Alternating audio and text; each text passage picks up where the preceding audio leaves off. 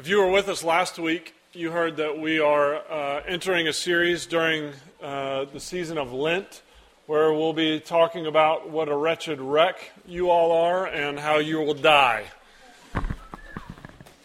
That's what it's called, the series. So it's not as quippy as Eric's typical titles.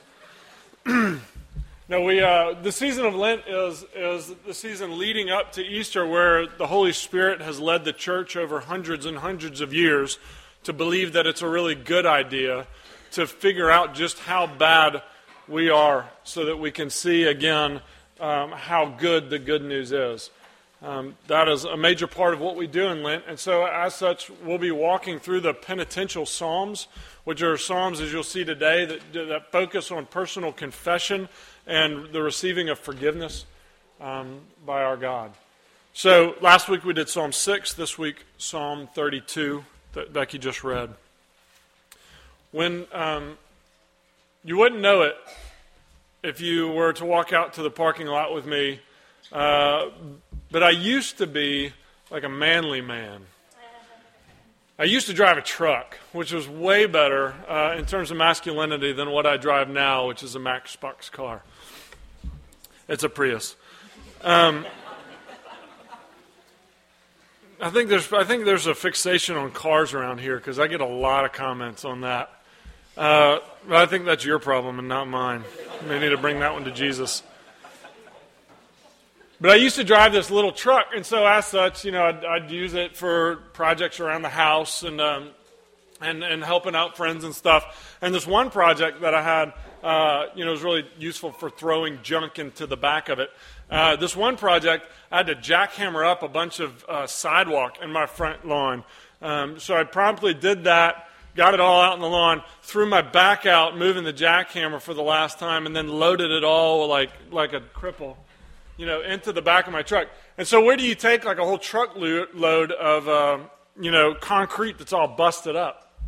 Well, it happened that near our house was this old quarry that they had, Philadelphia is an old area. They had been mining that quarry for generations and building some beautiful, gigantic stone houses and the like in the area. But this quarry was, picture a mall inverted and sunk into the ground. So it was like multi-leveled. It was really far-reaching. But you could go to this quarry. They were ready to be done with it. But I guess they just didn't want to leave a gigantic hole in the earth. And so they were filling it back in. They were ready to start that process. So what you could do is take a load of anything like that, dirt or bricks or what I had, concrete, and drive it in there. And you drive, up to the entrance. They'd let you in. You drive down one level. It's as big as a football field. And then you find the ramp to go down to the next level. And that's, again, twice as big. And then the third level. And you're finally kind of at the bottom. And if you looked up, it's like literally 100 feet above you is the ground level. And you're down in this gigantic pit. And they're like, okay, help us fill this thing in. Empty the back of your truck. And I'm like throwing out my little stones. And I looked around, I was like, this is going nowhere. How are you? This is not going to work, guys. My little truck was not going to pull this job off, right? But then, to top it off, I'd drive out of there, and you had to pay on your way out for the privilege, which was like insult to injury. If we are to believe what Scripture says about sin, if we're to believe it, then it is much like that picture of a gigantic quarry, a gigantic hole that must be filled. That's the picture of sin, but the way that you and I generally deal with it is bringing our little trucks full of pebbles to try and fill it in stone by stone. And it's just not working. It just doesn't work. You see,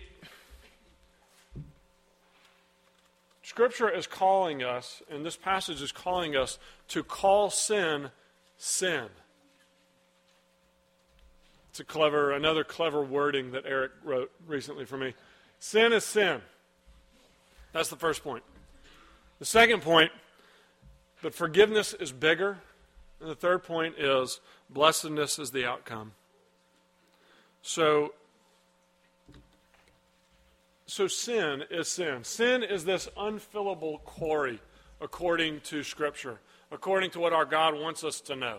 Sin is this unfillable quarry. But here's the problem. I don't think if we look at ourselves, if we take honest assessment, that any of us really believes in sin. We don't actually believe that that's a thing. Let me tell you what I mean. The liberal among us, or the irreligious people, would say sin is an arcane category. You don't need that anymore. There's no such thing. There is no whole. Sin is just damaging it's damaging to your self-esteem. To call it sin, I mean, that's not what we need to be doing. No belief in that category or the existence of such a thing. But let me ask you, I think the question needs to be asked, if it's bad for your self-esteem, why does your self-esteem need so much help? Why is your esteemer in such bad shape? Right? If sin doesn't exist, then something's going after it.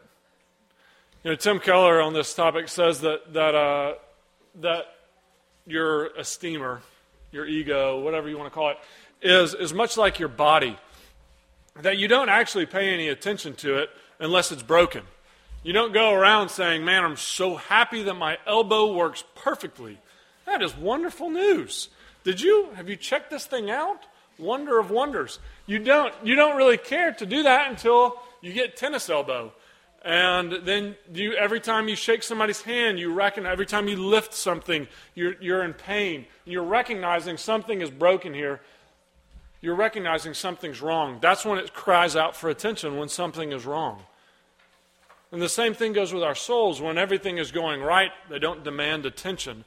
But the fact that we have these noisy egos, this noisy demand for affirmation and affection and attention, it just shows us that something is wrong with them. So saying, sin's not a category, that may damage my ego, that may damage myself, it's not working. Like, abandon that one. That strategy is failing. It doesn't work. You see, we all know that there is something wrong. Scripture tells us that everybody has the knowledge of God's eternal power. We have a knowledge of God, but just because we've chosen to ignore Him doesn't mean that knowledge of Him and the guilt over sin goes away. Sin doesn't work if you just try to ignore it and act like it doesn't exist. But it's not only the irreligious who don't believe in sin, the religious don't either. Religious people tend to think of sin and immorality as equated. Or, more complicated, sin and willful moral disobedience. That's what sin is. That's all that sin is. That's only what it is. Willful moral disobedience. If we put it in that category, then it feels okay to call other people sinners. What we mean is that they're just less moral than us.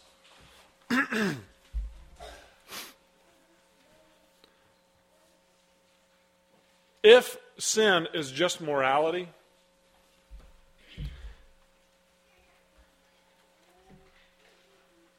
then we are shrinking that problem to something that we can control. We're shrinking it to something that we could control. Let me tell you this, you religious people, and I'm speaking to myself too. Having a category of sin that is separate, that is akin to a gigantic hole that you are responsible for but can never fix. If you started calling sin in your life, you'd be a lot happier. You'd get to relax every once in a while. Take a day off. You're not going to fill that sucker in. I'm not saying don't take your sin and morality lightly. I'm saying the pressure to fix the problem does not rest wholly on your shoulders. Nor does it rest wholly on your neighbor's shoulders when they're struggling, when something is going wrong in their life, when they can't seem to get their marriage worked out. It's not because they haven't tried hard enough, usually. That's not the answer. There's this thing called sin. This thing called sin. Biblically speaking, when we call our actions and our attitudes and our words sin, we're admitting that this giant hole exists that must be filled in. It's a hole whose very existence not only keeps us from God, and that we can't cross it like the traditional kind of chasm between God and man. It keeps us from Him, but it's also a violation against Him. So the hole's existence, the existence of that quarry, is a violation of what God loves and what He stands for. It causes righteous anger and even pain. And it must be solved. So if sin is that big, if it's necessary to acknowledge that it exists, we have to say it exists, but it's also so far out of our control, then we have got our only recourse is to cast ourselves on this forgiveness offered here. So sin is sin, but forgiveness is so much bigger if we acknowledge that, if we acknowledge how big sin is. This passage uses a number of words to talk about forgiveness and what is accomplished in it. I'm just going to choose two of them. The first one is covering. Verses 1 and 5 both use that word, but it's used very differently. In verse 1, it says, "Blessed is the man whose sin is covered by the Lord." In verse 5, it talks about the man who tries to cover his own sin. So covering my own sin, covering up that I have this problem, that I have this thing that's too big for me, is condemned in Scripture. It's not a solution. It's like, you know Jason Bourne, right? Jason Bourne, The Bourne Ultimatum, all that stuff. I love those kind of movies. And those ones are good too. He's like, so Jason Bourne is this, like, you know, everybody in the whole world is looking for him, trying to kill him, but he can stay hidden all the time. And he's like super good looking and charming and always, in really good physical shape. And, you know, he always gets the girl, but he's in hiding, but it works because he's Jason Bourne and nobody can catch Jason Bourne. But, you know, when we try to cover our sins, we're kind of like the paunchy, sweaty, out of breath Jason Bourne.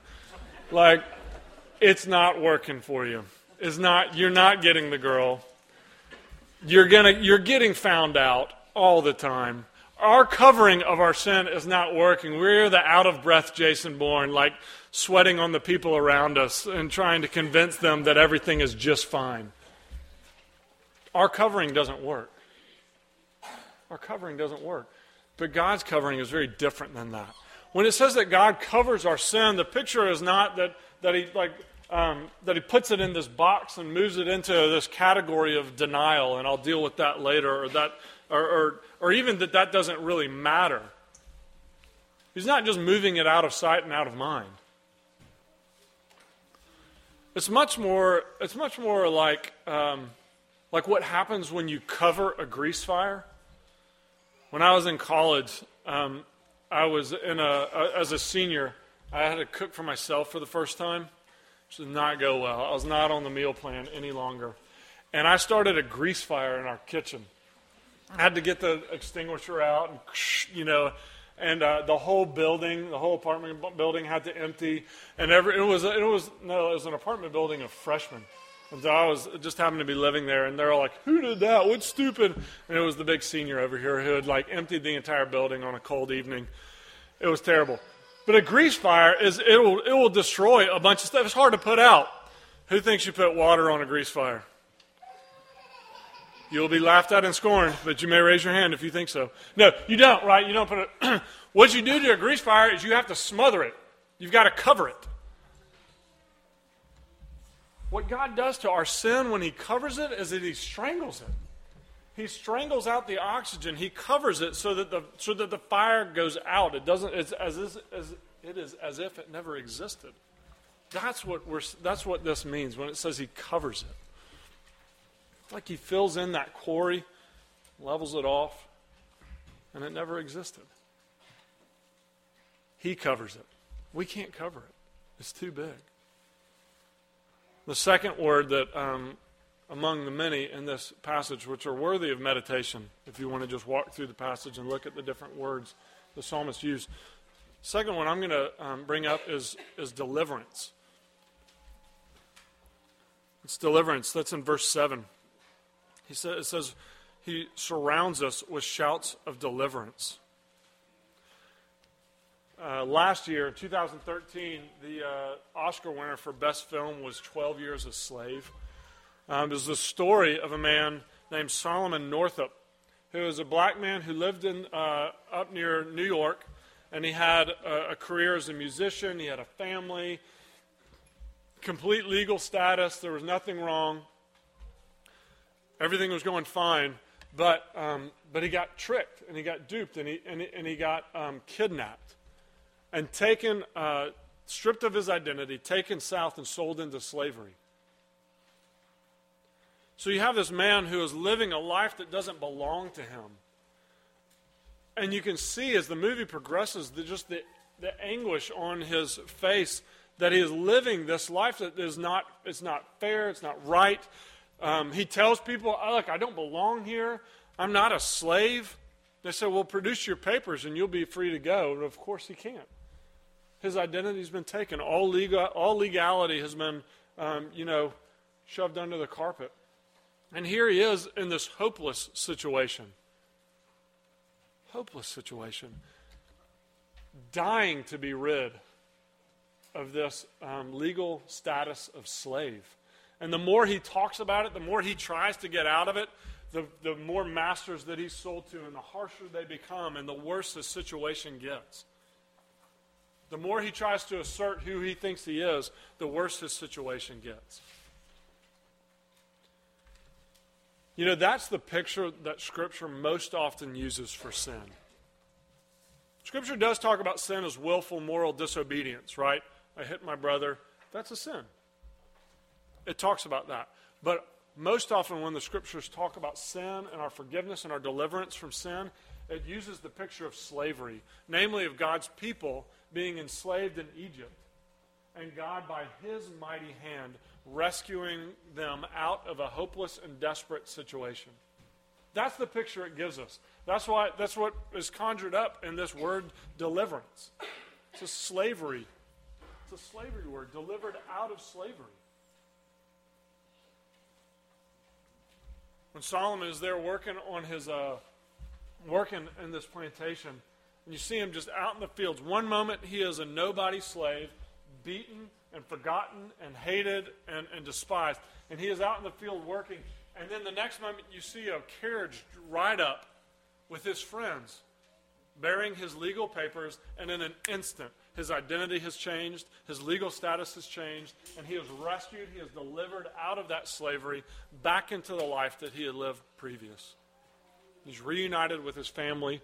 In one instant, that owner has no control over him anymore. He is not beholden to follow one more order. He's been delivered. That's the picture that we get here. That forgiveness is deliverance. Deliverance out of slavery. Because sin is too big for you. You can't handle it by ignoring it. You can't handle it by calling it just immorality that I can fix by new strategies or new relationships or a new job. It's bigger than you. But God brings deliverance. Sin is sin, and forgiveness is bigger. The result is blessedness. It says, blessed is the one who is forgiven. Blessedness is just firm happiness. It's a good way to think about that. Happiness that's not easily shaken. So why don't you, if the outcome of this is blessedness, if it says the one who is honest with the Lord, 1 John says, if you confess your sins, He'll forgive you. But if you deny your sins, you're calling God a liar. You're deceiving yourself. Why would we continue to walk in that? Why would we continue to hold on to those things and say, nope, I'm not going to give those up. I'm not going to call it sin. I'm not going to talk to you about it. Last week, I was talking to a good friend of mine, and I was complaining about some things in my life that I do not like. And I was telling him that I thought that the Lord had done me wrong in some areas. And he said, I get the sense that you haven't actually talked to him about this. Why wouldn't I have? Well, I don't think he can handle it, frankly. Let me tell you what I mean.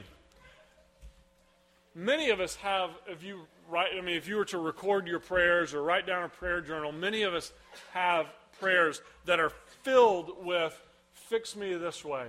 Here's something that I'm bad at. Here's something that I feel terrible about myself. Here's something that I did wrong. Here's a situation that I don't like anymore. Fix this. And it's recitation of these imperfections that we want changed.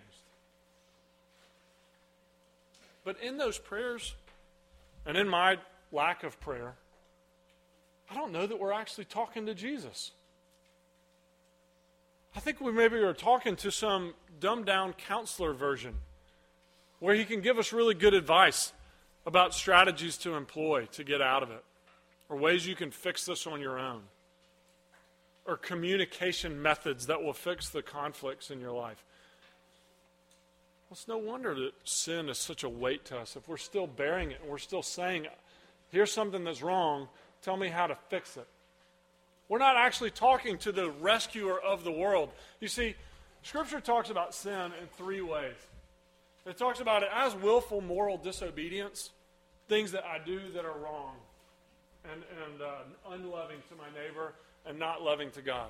Absolutely. It also talks about it as this form of slavery that you and I exist under, that Luther called the bondage of the will, that I can't even choose right if I want to choose right.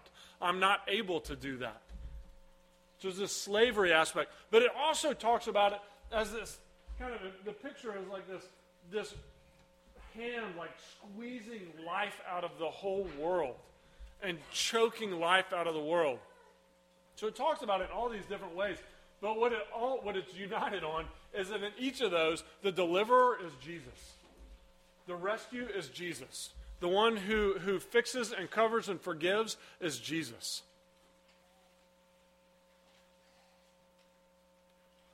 Maybe we need to try calling it sin. I'm out of control. I can't solve this. I can't fill that quarry. And talking to Jesus about it. Talking to the Almighty God, the master of this universe in which we find ourselves. Maybe that's why you don't give it up to him. Maybe that's why you and I want to hold on to them.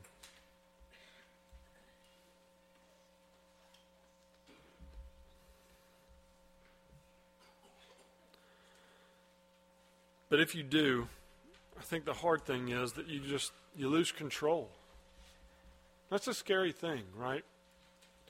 If you finally acknowledge, I'm in slavery and I can't fix it. If you acknowledge that, then you're out of control. You don't get to be your own rescuer anymore.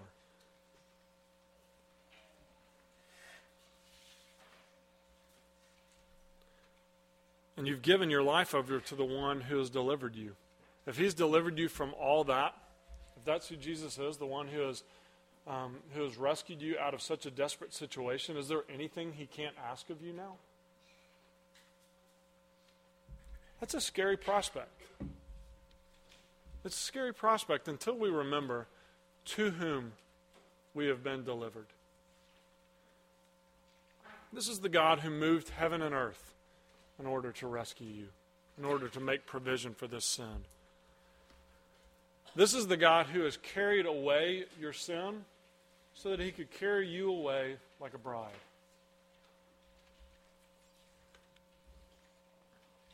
This is the God who says to you, my love is bigger than this hole that you've opened up.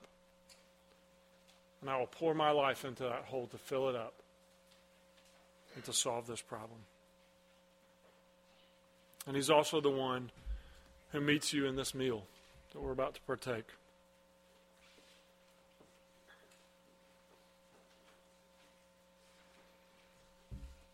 Because in this meal, we put our sin, we put this slavery, we put our active disobedience, we put them into his wounded hands. And we receive his deliverance again.